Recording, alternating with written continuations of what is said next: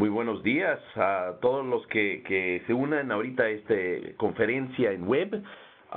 Estamos hablando hoy día, se están cerrando las puertas a respuestas a la migración venezolana en América Latina y el Caribe. Yo soy Andrew Seeley, el presidente del Instituto de Políticas Migratorias, MPI, aquí en Washington, D.C. Tenemos el gusto de tener con nosotros Diego Beltrán, el enviado especial de la OIM para la situación de Venezuela, que está aquí en Washington con nosotros, por fortuna. A Luciana Gandini, profesora de la UNAM en México, aunque argentina de origen, que es también compiladora de un excelente libro sobre este mismo tema, que les recomiendo mucho. Y Luis Carlos Rodríguez, director de incidencia del Servicio Jesuita de Refugiados en América Latina desde Colombia, desde Bogotá, un gran conocedor de este tema y una persona que está en terreno como pocos viendo lo que está pasando en América Latina y en toda la región. Aquí vamos a empezar primero con algunos elementos básicos del proceso aquí. Si tienes algún problema en conectarse con el webinar, con la conferencia por web, nos puede enviar un correo electrónico a events, la siguiente dirección, events@migrationpolicy.org, o nos pueden hablar al teléfono en Estados Unidos 202-266-1929. Vamos a tener preguntas y respuestas al final de las presentaciones. Y vamos a tomar más o menos una media hora para hacer las presentaciones, quizás un poquito más, y ya entramos en preguntas, ronda de preguntas. Lo pueden hacer, no lo hacen en viva voz, sino más bien por chat. Entonces hay en el screen que ustedes, en la pantalla que tienen enfrente, hay un área que dice Q&A, dice Q y A, y eso es el chat, y ahí pueden poner sus preguntas en el momento que ustedes quieran, o pueden mandar también una pregunta a la dirección de correo electrónico events@migrationpolicy.org. Bueno, vamos a entrar directo a la materia entonces.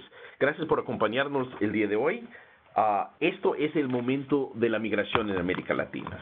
Siempre ha habido movilidad en esta región, sin duda, pero en este momento, gracias en parte al gran flujo de Venezuela, pero también de otros flujos de Nicaragua, de Guatemala, El Salvador, Guatemala, Cuba, Haití y otros entre países vecinos, hay una movilidad que no hemos visto en la historia reciente al mismo grado. Entonces, hoy lanzamos dos recursos que esperamos vayan a ser de utilidad para el público en general y para las personas que están trabajando en terreno en estos temas en América Latina.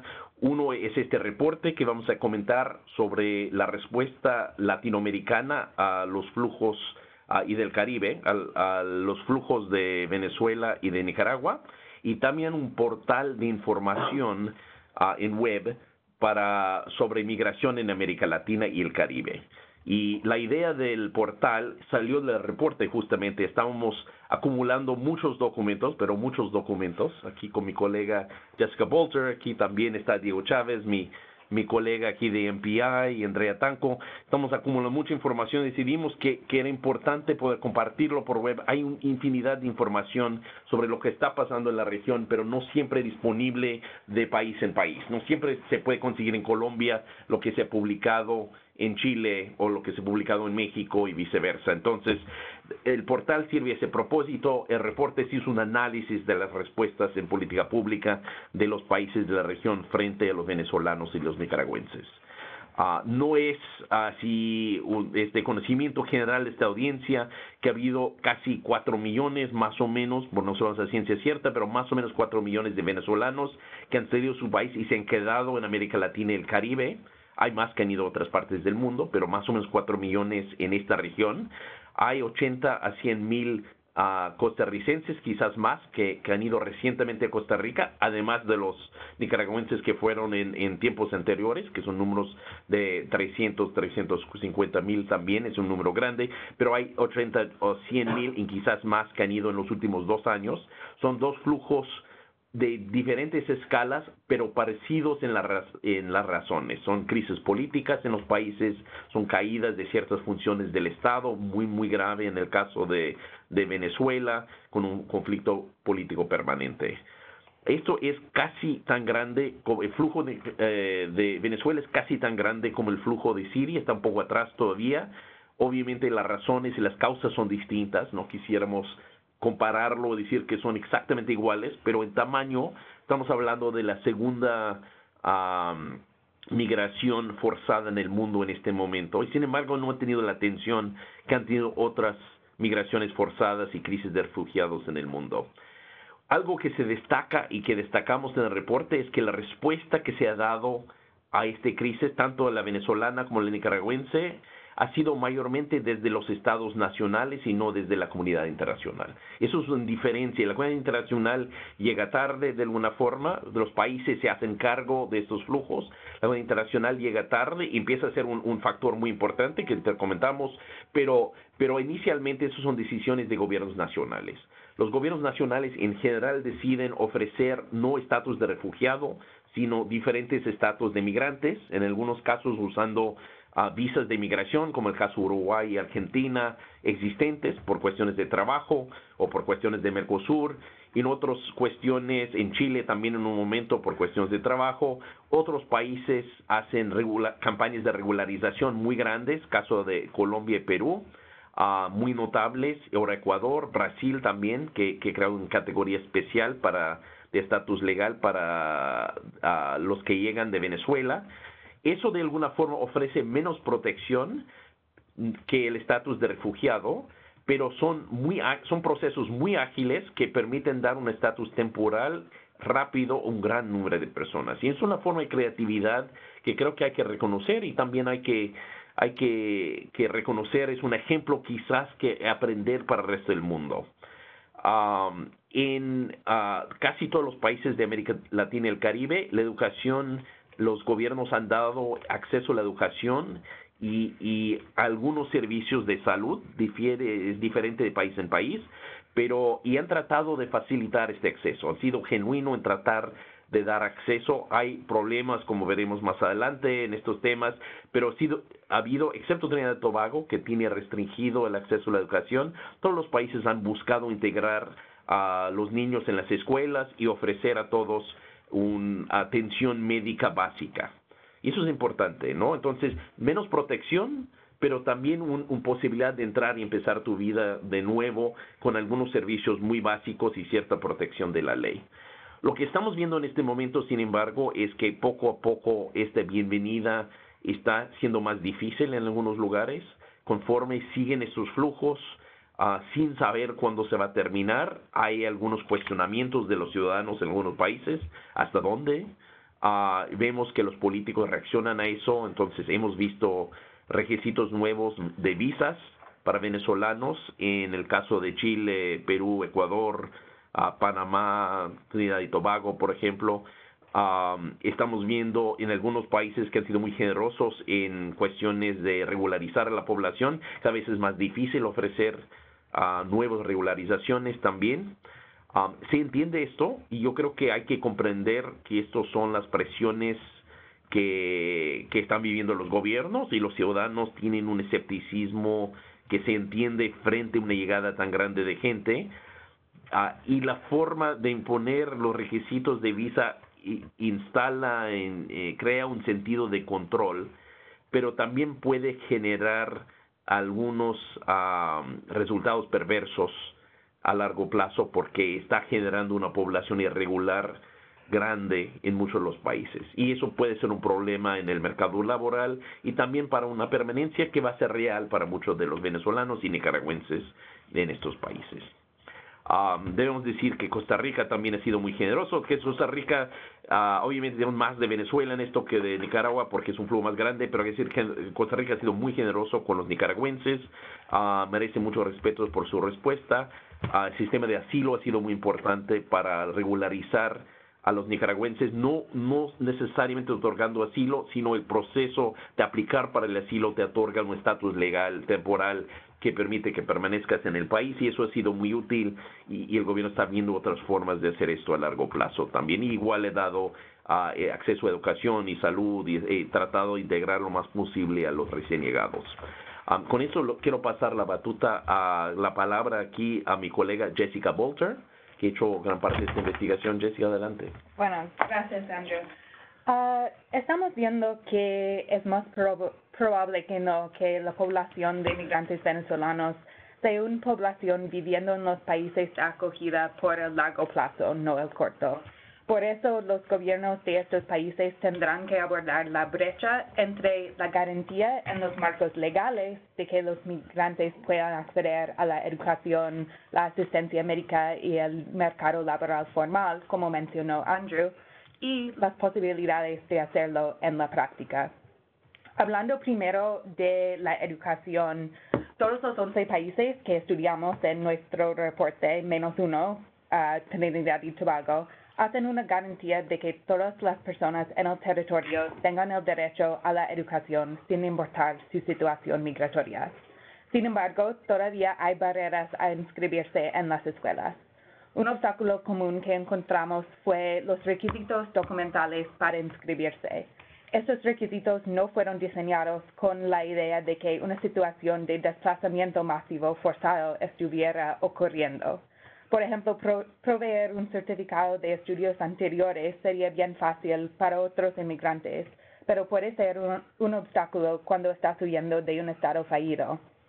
Por eso, los países receptores han tenido que flexibilizar estos requisitos, demostrando unos ejemplos buenos de la innovación. Por ejemplo, en Perú y Costa Rica, un niño sin documentación puede inscribirse solo con una declaración jurada de sus padres que provee el nombre y edad del niño. Pero aun cuando los requisitos han sido flexibilizados a nivel nacional o federal, muchas veces es la confusión o la falta de difusión de información sobre estos cambios que actúa como un obstáculo al acceso. Los funcionarios locales tal vez no conozcan en mucho detalle los cambios que han pasado a nivel nacional y continúan haciendo la inscripción en la misma manera que siempre la han hecho, requiriendo los mismos documentos.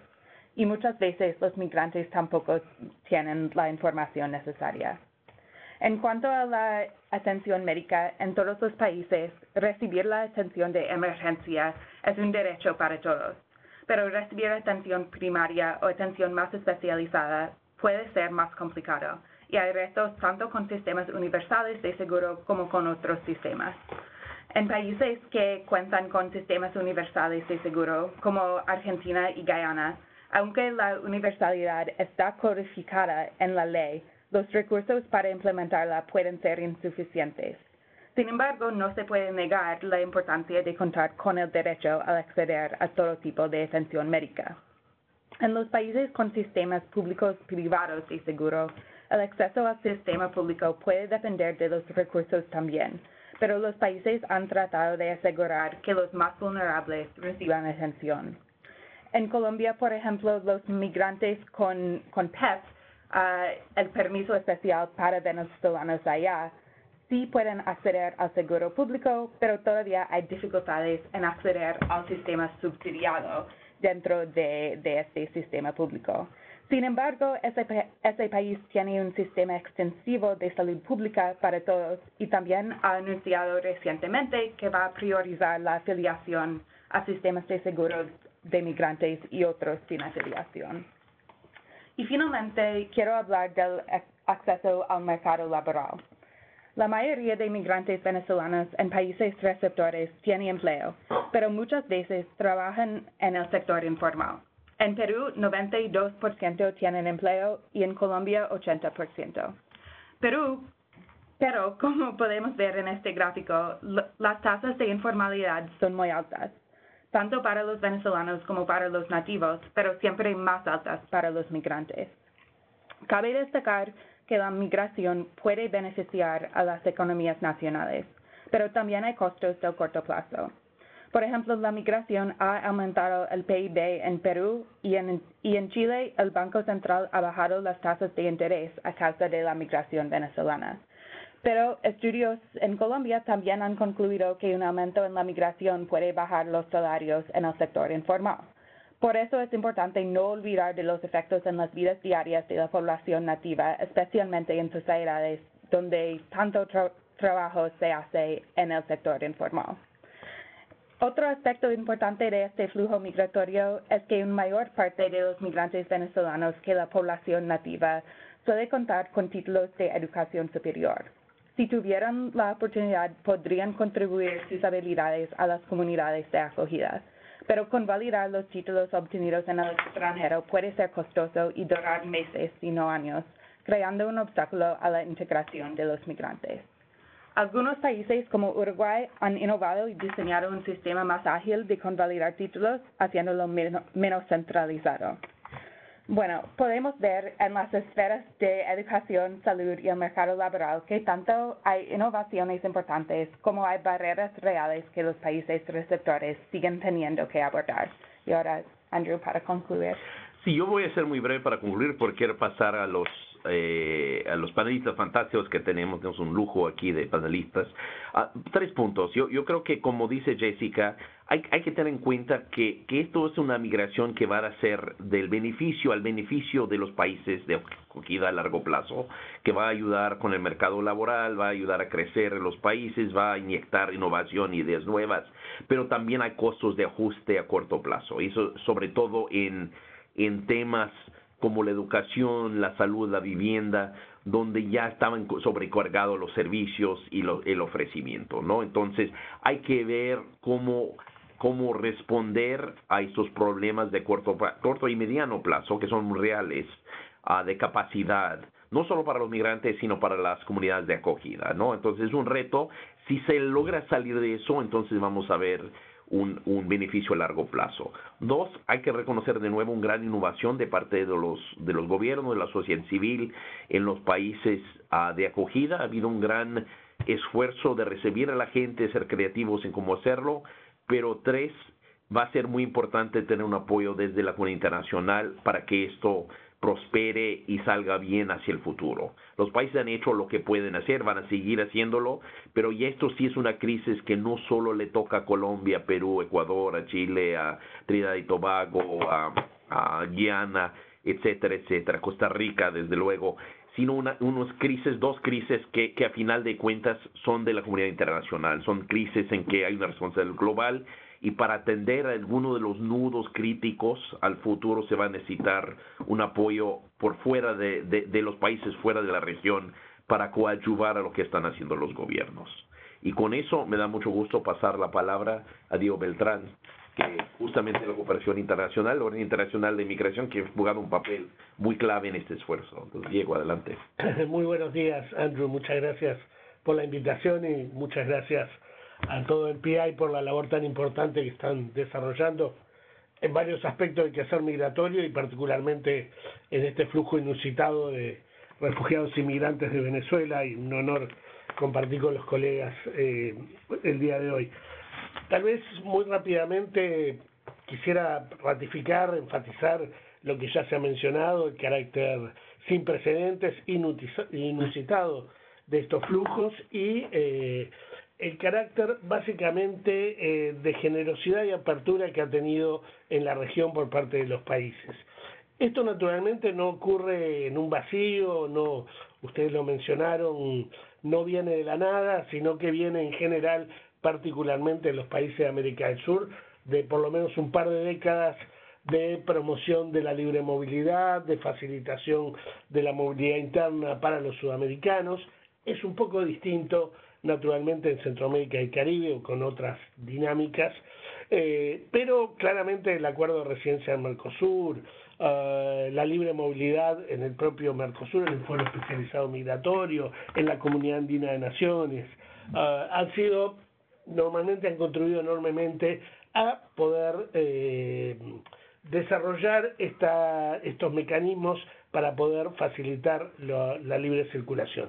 Sin embargo, en el caso de los venezolanos y venezolanas se ha puesto de manifiesto recursos regulares dentro de sus legislaciones y se han creado instrumentos nuevos que ustedes han analizado muy detalladamente, muy correctamente. Yo quisiera en este momento tal vez introducir un matiz a la mención que se hacía respecto al no acompañamiento de la comunidad internacional. Yo creo que básicamente es muy correcto lo que se ha mencionado por tu parte, Andrew, respecto a que los países, básicamente con sus propios recursos, no solamente legislación, sino recursos presupuestales realmente importantes, han recibido y están recibiendo los venezolanos y venezolanas, y esto tiene un costo importante que ha sido estimado en muchos casos, en el caso de Colombia, de Ecuador, de Perú. En el caso de Colombia, si mal no recordamos, por lo menos un medio punto del PBI es señalado como dirigido a solventar los costos que tiene los flujos de venezolanos y venezolanas.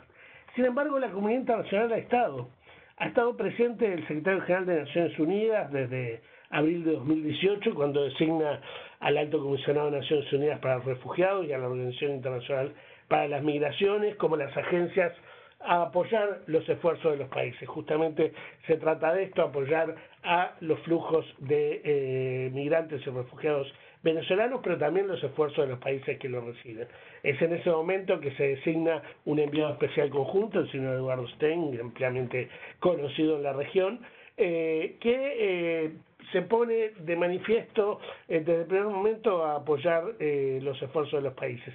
Y algo que no se menciona muy habitualmente, que es la generación por parte de los países de un proceso, el llamado proceso de Quito, que ya lleva 5 reuniones, en el cual los países, con dificultad en un proceso complejo, pero tratan de armonizar y de poder poner sobre la agenda la problemática, en una agenda totalmente técnica, humanitaria, la problemática de asistencia, recepción, documentación e integración de venezolanos y venezolanas. Entonces, esto ha sido importante porque aquí debemos destacar tal vez no solamente la generosidad de los documentos, porque en algunos, si bien es encomiable, en algunos casos ya existían, como vemos, estos instrumentos, sino tal vez lo más destacable es la aceptación de una documentación frágil, en algunos casos inexistente y con dificultades serias de probar la validez por parte de la identidad por parte de sus tenedores. Entonces, al menos 10 países en el marco del proceso de Quito aprobaron aceptar, por ejemplo, pasaportes vencidos, pasaportes con 2 años de vigencia o 2 años de vencimiento, hasta 5 años de vencimiento. Los niños, la identidad de los niños, corroborarla ha sido un factor, y es un factor realmente muy importante. Entonces debemos tener en cuenta esto cuando hablamos también de los instrumentos que se han puesto de manifiesto. Sin esta flexibilidad poco se habría hecho, tal vez, o hubiera sido más complejo. Entonces, la comunidad internacional sí ha estado, y también ha estado la comunidad donante, si se puede decir. Tal vez lo que podríamos, si tomamos en cuenta, podríamos decir es que desde las Naciones Unidas se lanzó el año pasado un plan regional para migrantes y refugiados. Hago un paréntesis para decir que esta es un poco la caracterización que hacemos desde las Naciones Unidas. Es una caracterización de flujos mixtos con flujos de personas migrantes y personas que buscan protección internacional. Y por otro lado, en ese plan de 738 millones de dólares, la comunidad internacional aportó casi el 60%, podríamos estar hablando de unos 400 millones. En números absolutos no es un monto menor, es un monto relevante, pero cuando se hace la desagregación por persona, por desplazado, por refugiado, por migrante, con respecto a otras crisis, el monto es infinitamente menor el que con el cual se ha apoyado a estas poblaciones. Entonces, este matiz nos parece importante. Sí ha habido apoyo, sí hay apoyo, pero no es suficiente, y las necesidades, podríamos decirlo gráficamente, corren más rápido que los recursos que están llegando. En este sentido, yo quería hacer esta matiz porque me parecía importante establecer que sigue habiendo una voluntad de colaboración y sigue habiendo una voluntad de los países en la recepción. Yo no quisiera eludir el motivo que me parece muy importante, el título llamativo que nos convoca en este webinar, que es si se están cerrando las puertas. No quisiera eludirlo porque es un tema de relevancia, porque nosotros promovemos en la medida de lo posible la mayor recepción, regularización e integración de venezolanos y venezolanas, pero entendemos también sí que algunos países han establecido mecanismos nuevos que pretenden tener un ojo más fino sobre la documentación que los venezolanos y venezolanas traen al país. Al mismo tiempo debemos reconocer que se hacen esfuerzos de regularización. En estos mismos momentos, Ecuador, que ha introducido una visa humanitaria, está haciendo un proceso de regularización que termina en marzo y que pretende documentar a un grupo tan importante de venezolanos que están presentes. Hablábamos de Trinidad y Tobago. Trinidad y Tobago hizo un proceso de regularización con un permiso de trabajo por un año que alcanzó a unos 20.000 venezolanas. Chile lo hizo en su momento y Colombia, en forma muy abierta y permanente, ha estado recientemente, hace un par de semanas nada más, con la aprobación de un nuevo PEP, el quinto PEP, y también este instrumento laboral adicional que permite regularizar a aquellos que están irregulares pero cuentan con una oferta de trabajo. Entonces, no quisiera omitir tampoco Brasil, determinando la condición de refugiado para un número importante, si no mal lo recuerdo, unos 20.000 venezolanos, y Paraguay un número más modesto, pero también tomando una decisión similar. Así que digamos, disposición sigue existiendo, queremos ver el vaso medio lleno, en este particular, sigue existiendo, sigue habiendo pero una disposición, pero hay un balance de medidas que se están tomando. Y por eso quiero llamar la atención que el tema documentación va a ser un tema clave de aquí a futuro, y la forma en que se incida podrá ser muy determinante. El otro tema es que la comunidad internacional ha lanzado un nuevo plan regional para el año 2020. Este plan tiene un presupuesto de 1.35 billones de dólares, es más ambicioso, es más importante, y parte de esa ambición la explica, o de ese monto mayor presupuestal, las necesidades de integración. Hay una convicción de que los venezolanos no estarían volviendo masivamente, puede haber algunas tendencias de retorno en algunos casos, pero no masivamente, y los gobiernos están realmente pensando ya en términos de integración en muchos de los casos. Y para finalizar esta introducción de mi lado, tal vez mencionar la importancia que está adquiriendo en este momento negativa, y esto ha sido muy bien destacado por ti, Andrew, estos ciertos brotes de xenofobia, este cierto rechazo que está ocurriendo cuando los venezolanos tienen más necesidades, los nuevos flujos que han salido y que están saliendo son más vulnerables, tienen más dificultades, el nivel educativo se reduce respecto a los primeros flujos, y en este momento hay una reacción que tiene las expresiones que tú has mencionado en tu intervención. Aquí hacemos sí un llamado como Naciones Unidas muy importante a prevenir y combatir los brotes de xenofobia, de discriminación, de racismo. En tal sentido, contamos con el concurso de toda la sociedad civil, los organismos de derechos humanos, los gobiernos, y desde Naciones Unidas estaremos prontamente lanzando una campaña para combatir la xenofobia. Gracias, Diego, excelente, y gracias por todos los esfuerzos que está haciendo el OIM en esto también. Pasamos a Luciana Gandini, de UNAM, y autora copiladora del libro Crisis y Migración de Población Venezolana, que mucho se lo recomendamos también. Luciana. Muy buenos días. Agradezco al Migration Policy Institute por la invitación y la organización de este webinar, y siempre por fomentar el diálogo entre distintos actores. Y es un honor estar junto al resto de los panelistas, a quienes saludo con muchísimo gusto. A propósito de la pregunta que nos convoca para hoy el webinar, me gustaría hacer a modo un repaso de cuáles fueron las respuestas de los países latinoamericanos a la recepción de este movimiento, que, como se dijo, un movimiento de población intempestivo, abrupto y en cierto sentido inesperado, ¿no? Y sin experiencia para la gestión para la región. Las respuestas de los países latinoamericanos a esta migración podríamos decir que han oscilado entre la inmediatez, con respuestas y medidas excepcionales ad hoc que garantizan una seguridad jurídica relativa por un tiempo determinado y por lo general breve, y otras respuestas más, podríamos decir, consolidadas, que se basaron en ese andamiaje normativo existente en los países, que, como se dijo, también un marco jurídico ejemplar y progresista en general, con excepciones, pero que casi no había sido puesto en práctica.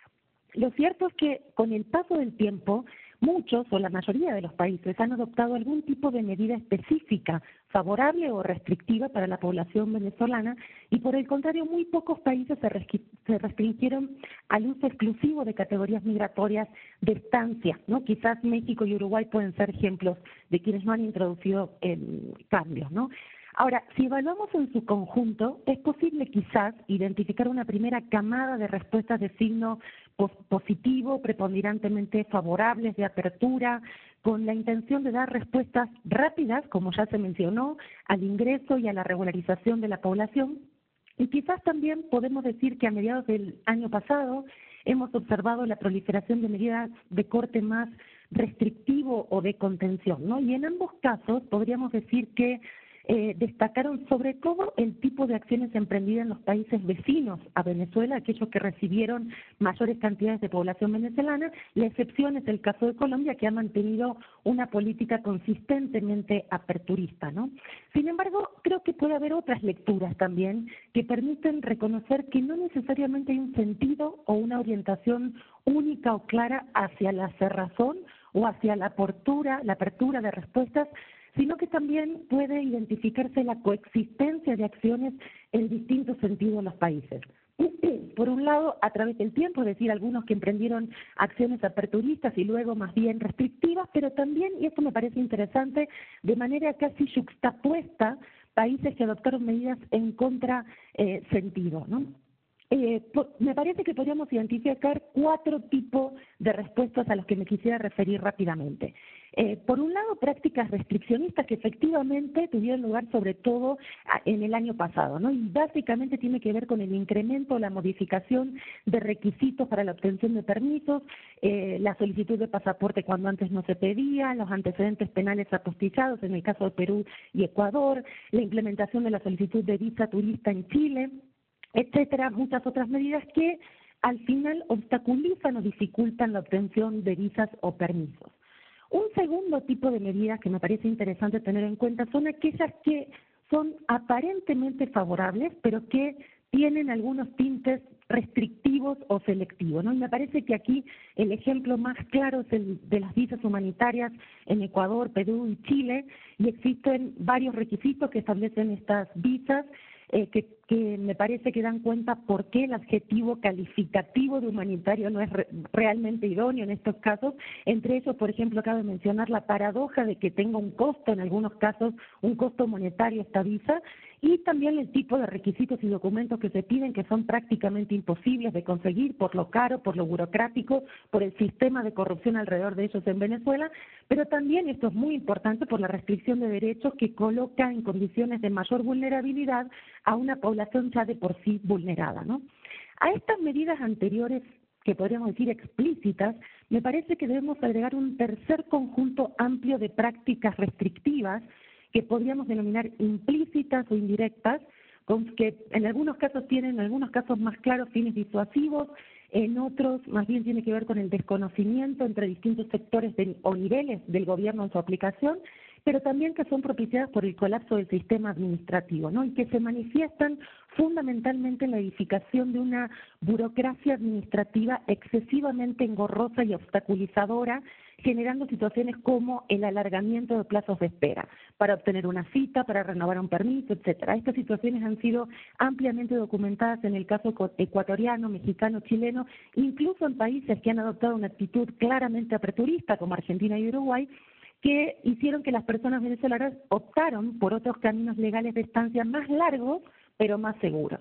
Y finalmente un cuarto tipo de medidas, que son aquellas que son medidas favorables, que como ya se dijo, ha habido una diversidad en ese sentido. Además de las medidas más tempranas, las primeras que son el PTP, el PEP, aquellos permisos que otorgaron Perú, Colombia, el respeto al acuerdo de residencia del Mercosur, la aceptación de documentación que se refería a Diego frágil o inexistente para muchos procesos. De manera más reciente también se identifican medidas propicias a la población venezolana. Menciono algunos ejemplos. Paraguay, que no había implementado medidas emergentes para venezolanos con una ley relativamente restrictiva a la extranjería y con una burocracia administrativa bastante complicada, desde hace un año autorizó una residencia temporaria para venezolanos con requisitos simplificados. En agosto del año pasado, a partir de una decisión de la Corte, Colombia reconoce la nacionalidad colombiana a hijos de padres venezolanos independientemente de su estatus migratorio, bajo el principio del interés superior del niño y el respeto a otros derechos.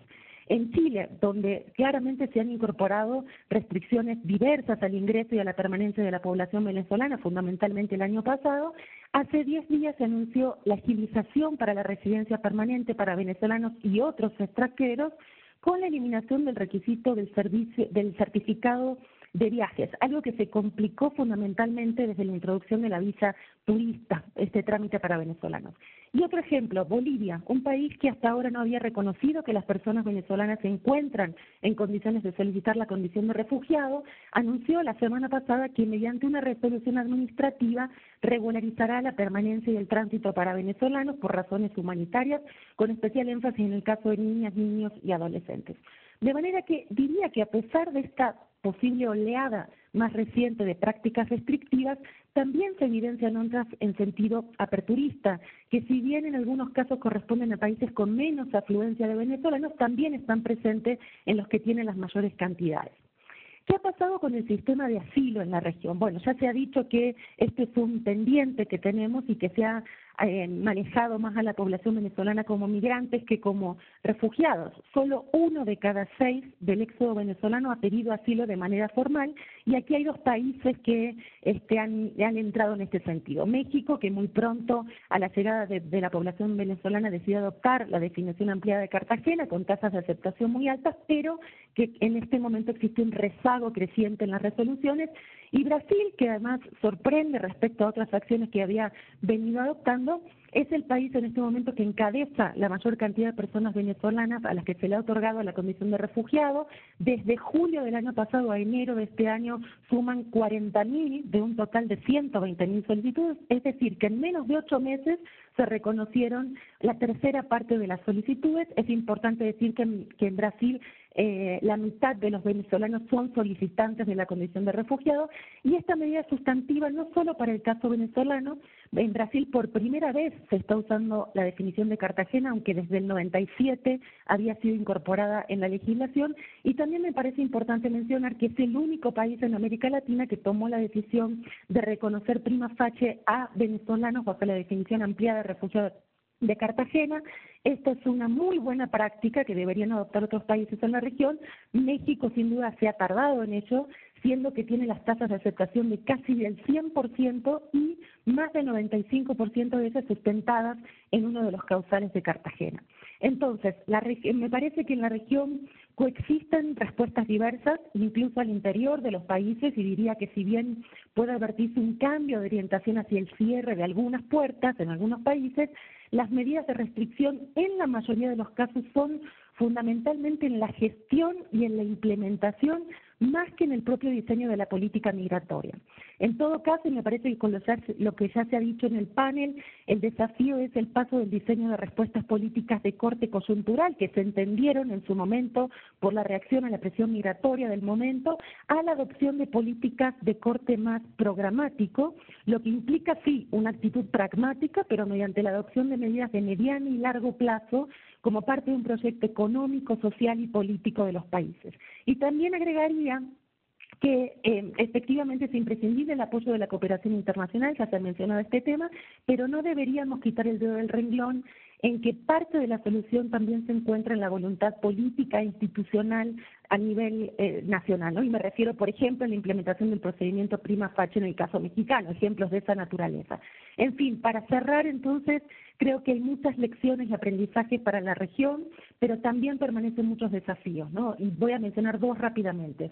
A pesar de los diversos y creativos, como se ha dicho, esfuerzos realizados por la región, aún existe un conjunto importante de población venezolana que permanece, cae o ingresa en irregularidad. Me parece que resulta muy importante entender este punto con medidas de mediano y largo plazo, y desde mi punto de vista se trata de conjuntar políticas de ingreso o regularización junto con políticas de integración que ofrezcan una solución de tipo más duradera. Me parece que una buena práctica que ya se mencionó es el quinto PEP con el fomento a la formalización para venezolanos que está proponiendo Colombia, aunque ciertamente hay la nota de cautela, es el tema de los niveles de informalidad que ya rigen en el mercado laboral colombiano como en otros latinoamericanos y será un desafío en ese sentido. El último punto que quisiera mencionar es el incumplimiento de derechos, ¿no? Me parece que simultáneamente a las prácticas restrictivas o aperturistas en muchos países persisten o se han incrementado distintas prácticas como el rechazo en frontera, y esto es realmente grave porque viola la negación al acceso al territorio e impide que algunas personas puedan solicitar la condición de refugiado cuando así lo requieren, y también la permanencia o el incremento de las deportaciones, que va de la mano incluso en política con acciones y respuestas aperturistas. Chile, Ecuador han documentado esto más recientemente, incluso en el caso chileno por estar esperando la resolución de los trámites, y eso los coloca en una situación de vulnerabilidad jurídica. Lo dejaría aquí entonces por este momento la intervención. Gracias, Luciana, excelente.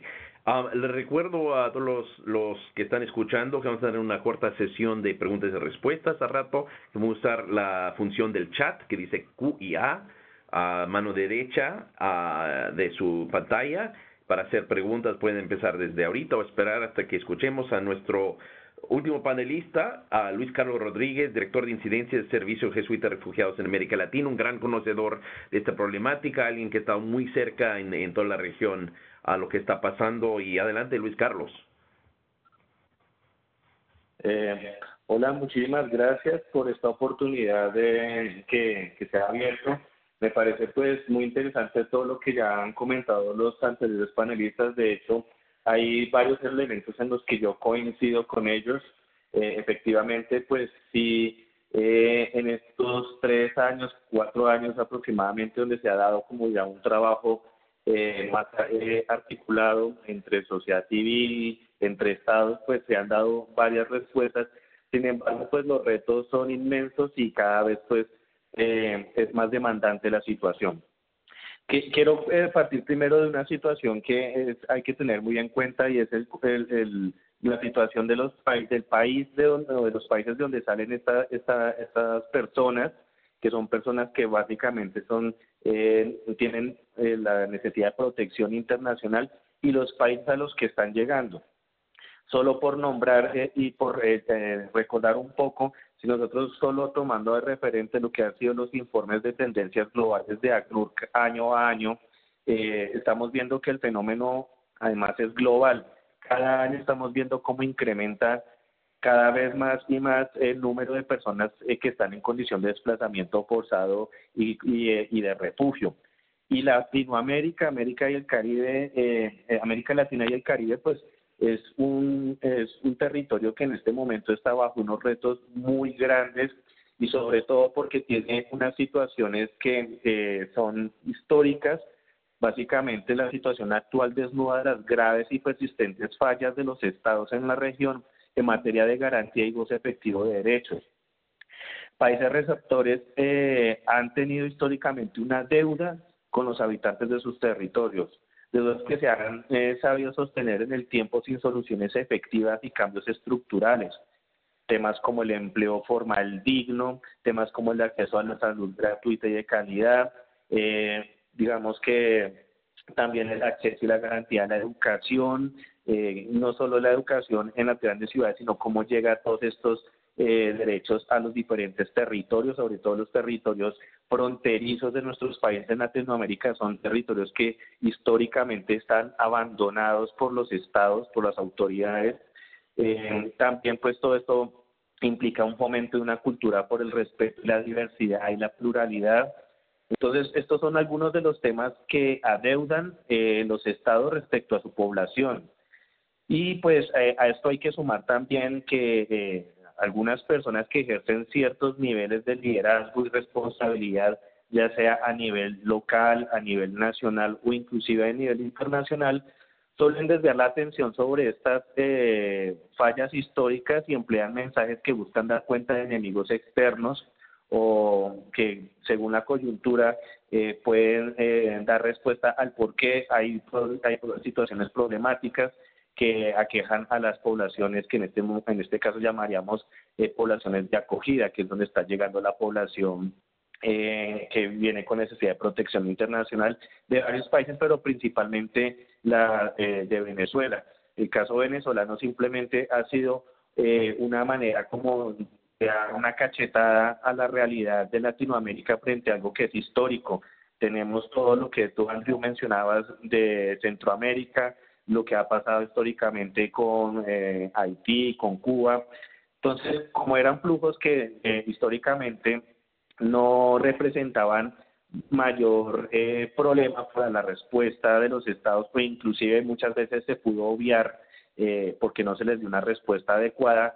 La situación de Venezuela sí ha ejercido esa, digamos, esa presión de despertar frente a unas demandas locales, nacionales, preexistentes que adeudan los estados, pero en un contexto de globalización donde las dinámicas van mucho más allá de las fronteras político-administrativas que tienen los estados y que obligan inclusive a reflexionar frente a las políticas tanto a nivel local, nacional como a nivel regional, donde básicamente el gran reto aquí es un reto de integración, de articulación, de corresponsabilidad entre los diferentes niveles que acabo de mencionar, los niveles locales, donde están llegando las personas básicamente a las municipalidades, a las ciudades, los niveles ya a nivel nacional, como se coordinan y responde a las necesidades que hay en los territorios, y a su vez como a nivel binacional y regional también se genera una articulación,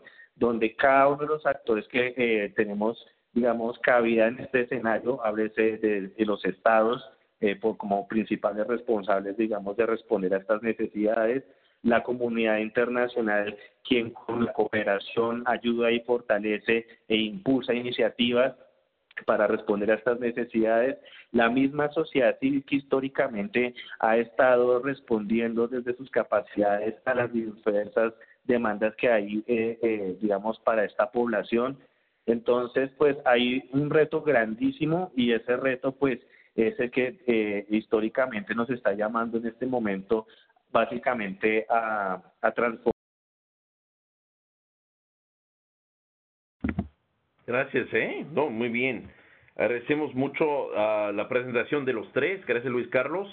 Y vamos a entrar en sesión de preguntas aquí. Entonces, si tienen preguntas, lo pueden usar el chat que tienen a la derecha arriba de su pantalla. Tenemos uno ahorita que es de Gina Nieto, de Colombia, que dice: desde el grupo de Quito, del proceso de Quito, se produce una iniciativa global para estandarizar la documentación y los controles para los migrantes venezolanos.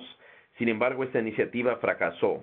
¿Qué tan favorable sería retomar esta iniciativa para manejar regionalmente la migración masiva y poder unir las fuerzas para solicitar recursos internacionales? Y Diego, vamos contigo para iniciar eso. Con mucho gusto, Andrew. Es una pregunta importante, bastante clave en lo que pueda pasar. Efectivamente, el proceso de Quito ha habido una iniciativa que sigue vigente de la posibilidad de establecer algún tipo de documento que pueda servir regionalmente, ya sea idealmente sería para poder acceder a los países, pero también para un intercambio de información sobre la situación de cada uno de los venezolanos en los países. Esta discusión prosigue, estará en agenda. Lo que hay que reconocer hoy en el proceso de Quito, en los países receptores, es que hay por lo menos como dos tendencias en cómo manejar el acceso y la documentación. Entonces, esto, para no generar expectativas falsas, no será fácil. Sin embargo, los países siguen explorando técnicamente cómo poder tener mayores elementos de cohesión. Y también están viendo cómo hacer interoperabilidad de sistemas y cosas que quizás no llegan a ser una identificación común, pero quizás permitan que se reconozca una persona que se mueve entre un país y otro. Efectivamente, Andrew, y ¿no? Exactamente, básicamente tener un mucho mayor y mejor intercambio de información. Quisiera mencionar que rápidamente que en estos años que se ha promovido la libre movilidad y que los países han hecho bastante por una mejor gobernanza de las migraciones, el intercambio de información no ha sido el fuerte en los países de la región. Así es. La información de cada país es buena, es de calidad, pero hay mucho más que hacer y tal vez esto es una oportunidad para mejorar la forma en que los países intercambian los datos. Excelente, excelente. Luciana, no sé si quisieras agregar algún punto a eso también de la identificación común.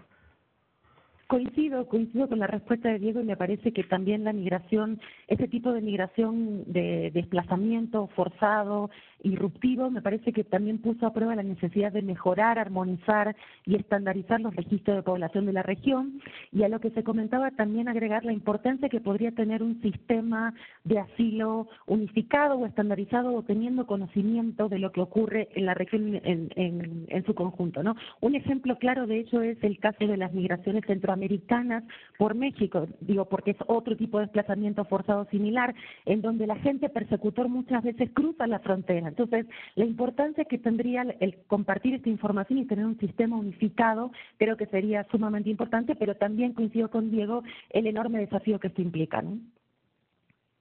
Excelente, gracias Luciana. Eso sí es importante, la privacidad también en todo esto y la protección de datos. Luis Carlos, te perdimos un momento ahí, pero estás de vuelta. La pregunta era de una identificación común que se puede dar entre los países de América Latina como propuesta que salió del proceso de Quito. No sé si tienes alguna observación. No parece en este momento factible, pero sigue siendo punto de discusión y hay otros elementos, como has comentado, de interoperabilidad de sistemas y todo que está en la mesa. Pero ¿cómo lo ves tú? Bueno, pues un poco lo que comentaba es que si bien se han dado algunas respuestas, yo sí considero que por lo menos en lo que ha venido siendo las respuestas en el año 2019, ha sido la tendencia es la de generar, si bien visas y pasaportes que han comenzado a exigirse, estos de alguna manera todavía no pareciera que estuvieran un poco desconectados de lo que es la realidad de las personas que están en Venezuela. Muchas de estas iniciativas de regularización, que como ya lo comentaba, por ejemplo, Luciana, son de corto plazo, realmente no están teniendo todavía muy en cuenta cuál es la situación de una persona que básicamente no puede acceder ni siquiera a una cédula de ciudadanía dentro de Venezuela. Entonces, si bien muchas de estas iniciativas de alguna manera son buenas y han tratado de ser creativas, todavía me parece que están muy desprendidas de lo que es la realidad del país de origen, donde tenemos cada vez personas con mayores condiciones de vulnerabilidad. Nosotros tenemos que revisar que, por ejemplo, los perfiles de las personas que están saliendo en este momento no son los mismos perfiles de las personas que salieron hace 3 años. Estamos hablando, por ejemplo, casos de reunificación familiar, donde muchas de las personas cuyos familiares salieron hace 2 o 3 años son las que están saliendo ahora. Estamos hablando de mujeres, niños, niñas.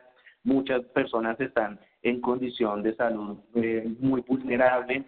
Básicamente, pues, veo que a pesar de la creatividad que han tenido los estados, todavía no se está respondiendo desde un enfoque de derecho suficientemente que esté conectado con la realidad que hay ahí. Algo que pude observar, por ejemplo, en las fronteras es que ya no se ve, digamos, en los pasos formales este tema de las grandes personas cruzando los puentes, sino que con las medidas que han tomado, lo que se ha hecho es que se han comenzado a diversificar las rutas.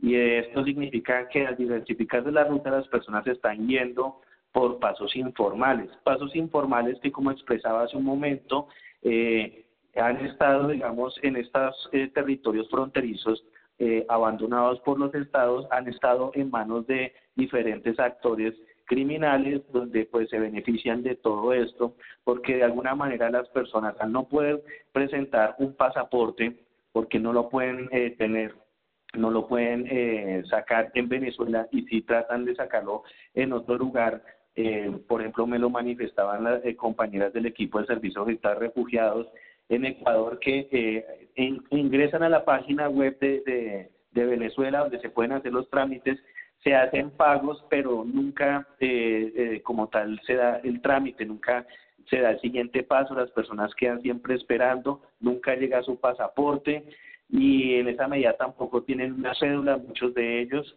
La cédula pues muchas veces tiene que renovar allá en Venezuela, pero no hay los mecanismos para poderlo hacer. Entonces, cada vez hay mayores barreras, tanto dentro de Venezuela como fuera de Venezuela, que aunque hay unos esfuerzos muy importantes, todavía me parece que se quedan cortos con la realidad. Y algo que rescato es lo que decía de pronto Luciano, y que como sociedad civil hemos llamado mucho la atención desde hace mucho tiempo, y es que se le ha dado una mirada de corto plazo. Yo recuerdo, si nos ponemos a mirar hace un año atrás, muchos gobernantes de la región decían que Maduro tenía los días contados porque Guaidó estaba ahora como presidente interino. Pues básicamente a mí me pareció que fue muy apresurado y un poco desconociendo la complejidad de esta realidad, el pensar que el gobierno de Maduro de un momento a otro iba a caer. Esto no va a ser un proceso nada corto, de hecho, dado en el hipotético caso que Maduro y quienes están gobernando en este momento en Venezuela salieran el día de hoy, ha sido tal el impacto que ha tenido en la región y sobre todo dentro de Venezuela toda esta dinámica de lo que ha sido esta emergencia humanitaria dentro de Venezuela, que esto por lo menos daría para que se pensaran en políticas ya de largo plazo.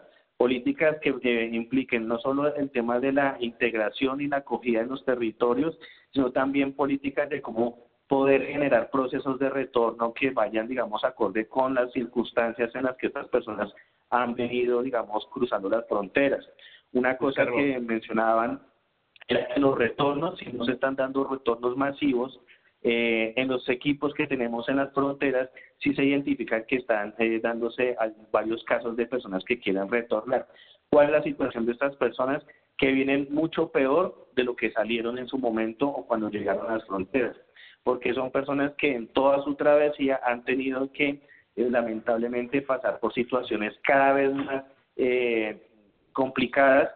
Muchas de ellas, el hecho de desear retornar, pues implica que han tenido grandes impactos a nivel psicosocial, físico, y pues eso también implica un reto, cómo responder adecuadamente con protocolos, con articulaciones ya sea bilaterales o regionales, para poder también responder a esta población que de alguna manera está o retornando a Venezuela o quiere retornar a uno de los países donde ya estuvo antes y poder entonces de alguna manera tener la acogida necesaria. Otra de las situaciones... Luis Carlos, ¿sí? Perdón, tenemos 3 minutos que nos quedan y a lo mejor vamos 2 minutos más, pero hay 5 preguntas aquí, entonces, si me permite, vamos a ir a las preguntas rápido y regresamos a todos los panelistas para una ronda final aquí. Hay uno de John Burnett de NPR, creo que es nuestro amigo de NPR. Emigran, 2 preguntas tiene, ¿emigran por igual los venezolanos residentes en ciudades? Les voy a dar todas las preguntas de los panelistas, entonces, para que estén tomando nota. ¿Emigran por igual los venezolanos residentes en ciudades que los que viven en zonas rurales? Y también pregunta, en cuanto a asistencia a personas adultas mayores venezolanas que no han recibido pensiones y en condiciones vulnerables. Entonces, hay otra de... eso era de otra persona, eso era de Patricia Rojas.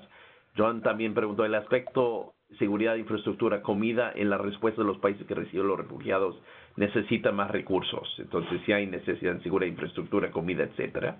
También de Patricia Rojas pregunta respecto a tratados internacionales suscritos, donde se establece que todas las personas somos sujetos de derecho, qué podemos hacer desde las ONGs para estimular el respeto a los tratados. Ciudades de refugio, por ejemplo, en Chile no se están aceptando. Marta Castro nos pregunta, buenos días y gracias por el evento. Me gustaría saber la diferencia entre el plan de respuesta regional de la OIM y ACNUR con el nuevo reporte que plantean desde el MPI. ¿Es la diferencia la inclusión de otros flujos migratorios destinos al venezolano?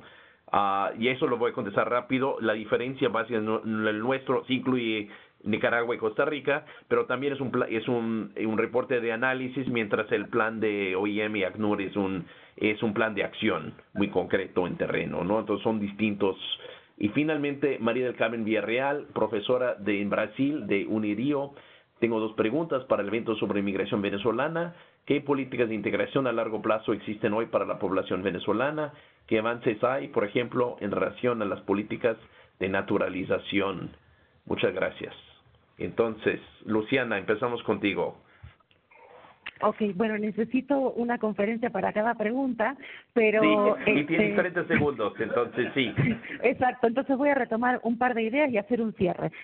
Voy a tomar dos ideas. Una es, si migran igual de distintas zonas, me parece que lo que hay que entender de este flujo de migración venezolana es que, como otros flujos, en cualquier sistema migratorio inicia con aquellos que tienen más selectos, que tienen más recursos, etcétera, y después se va democratizando o haciendo menos selectivo. En el caso de la migración venezolana, como ya se dijo, están migrando personas con menores recursos y en condiciones de mayor vulnerabilidad, pero también aquellas que pueden migrar, el que tiene documento o el que tiene algún recurso para salir, y eso está haciendo una diferencia respecto a otras migraciones que conocemos, que es las restricciones de salida de Venezuela, ¿no? Por distintos motivos, entre ellos por conseguir un documento, una apostille, lo cual está siendo cada vez más caro, engorroso, y para tener una cita, por ejemplo, hoy, para eso puede tardar más de un año en Venezuela.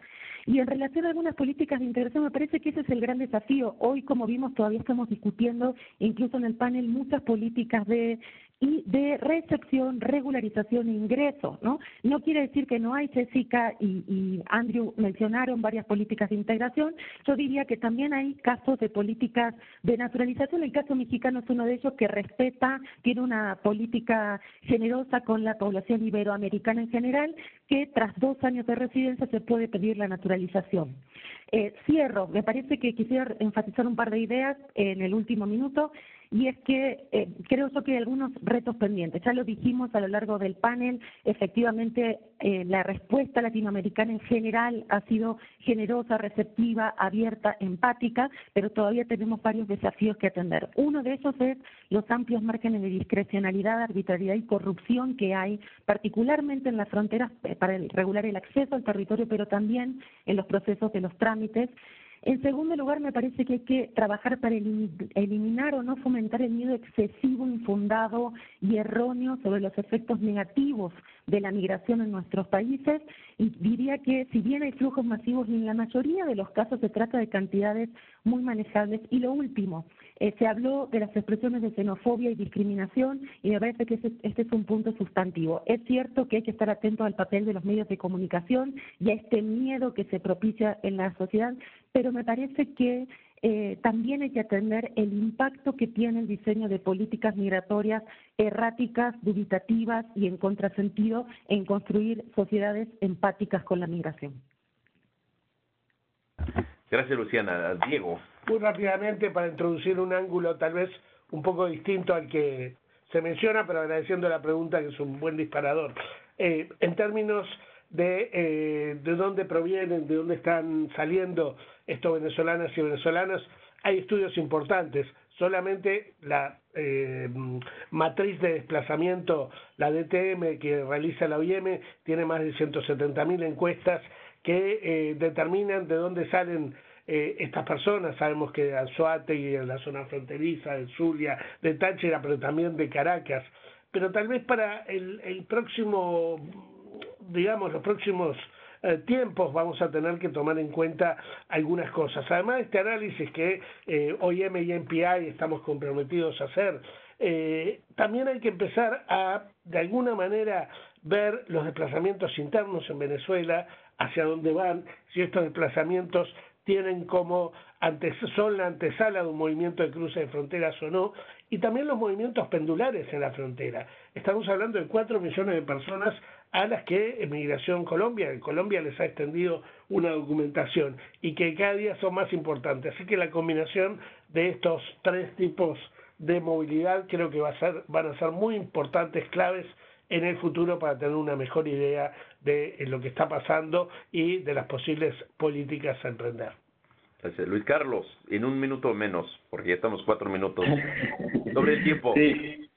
No, básicamente, bueno, un poco lo que mencionaba sobre las organizaciones de sociedad civil. Yo creo que es muy importante poder fortalecer procesos de incidencia. Por ejemplo, yo valoro mucho el trabajo que se ha hecho desde el Grupo de Movilidad Humana Venezolana de las Américas, donde estamos varias organizaciones de todos los países, y el articularnos para poder generar incidencia política, pero también incidencia social, pues es parte de todo esto de lo que podemos hacer para hacer a los estados exigirles, digamos, esta respuesta pronta. Si no seguimos haciendo esto, pues tal vez los estados van a dilatar un poco las respuestas. Nosotros, todos estos, desde que inició este proceso, digamos, de la salida de la población desde Venezuela en condiciones de vulnerabilidad, nos hemos articulado, se han sumado más organizaciones a lo largo de este tiempo, y es muy importante eso, un trabajo articulado, como lo mencionaba al comienzo, el reto aquí es la articulación y la coordinación entre Estado, sociedad civil y cooperación internacional. Todos juntos haciendo parte de un equipo y cada una de sus competencias es donde podemos realmente generar respuestas a esto. Así, básicamente, como para dar como una respuesta puntual a una de las preguntas que más creo que iba como en vía de lo que como sociedad civil podemos hacer. Gracias. Han llegado un par de preguntas más, no vamos a poder responderlos, pero vamos a tratar de responder, si podemos, por email con ustedes. Agradecemos mucho su participación. Yo quiero otra vez enfatizar lo que hemos dicho todos, que ha habido una gran creatividad, y no quisiera señalar, para no enojar aquí mi amigo Diego Beltrán, de que la comunidad internacional no ha estado presente, Naciones Unidas sí ha estado presente, todo, coadyuvando, pero a diferencia de otras crisis que hemos visto, por ejemplo en Medio Oriente, donde la comunidad internacional se hace cargo de los refugiados y los migrantes, aquí los gobiernos lo han hecho con la coadyuvancia de la comunidad internacional, y hay que resaltar esa resiliencia, esa capacidad que han tenido los estados latinoamericanos y del Caribe también, no se habla mucho del Caribe, pero también del Caribe, frente a circunstancias muy difíciles, ¿no? Y la creatividad, pero también, como hemos señalado todos de diferentes formas, también ya el inicio de reacciones un poco en contra, de cansancios, de también simplemente situaciones y servicios sobresaturados que van a necesitar repensar sistemas,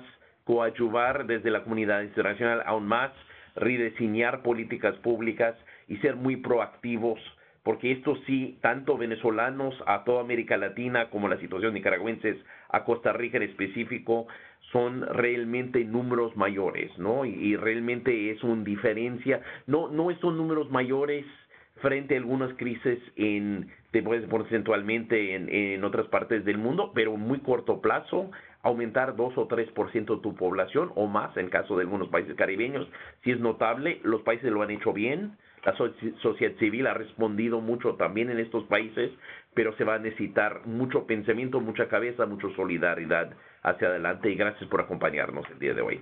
Hasta luego.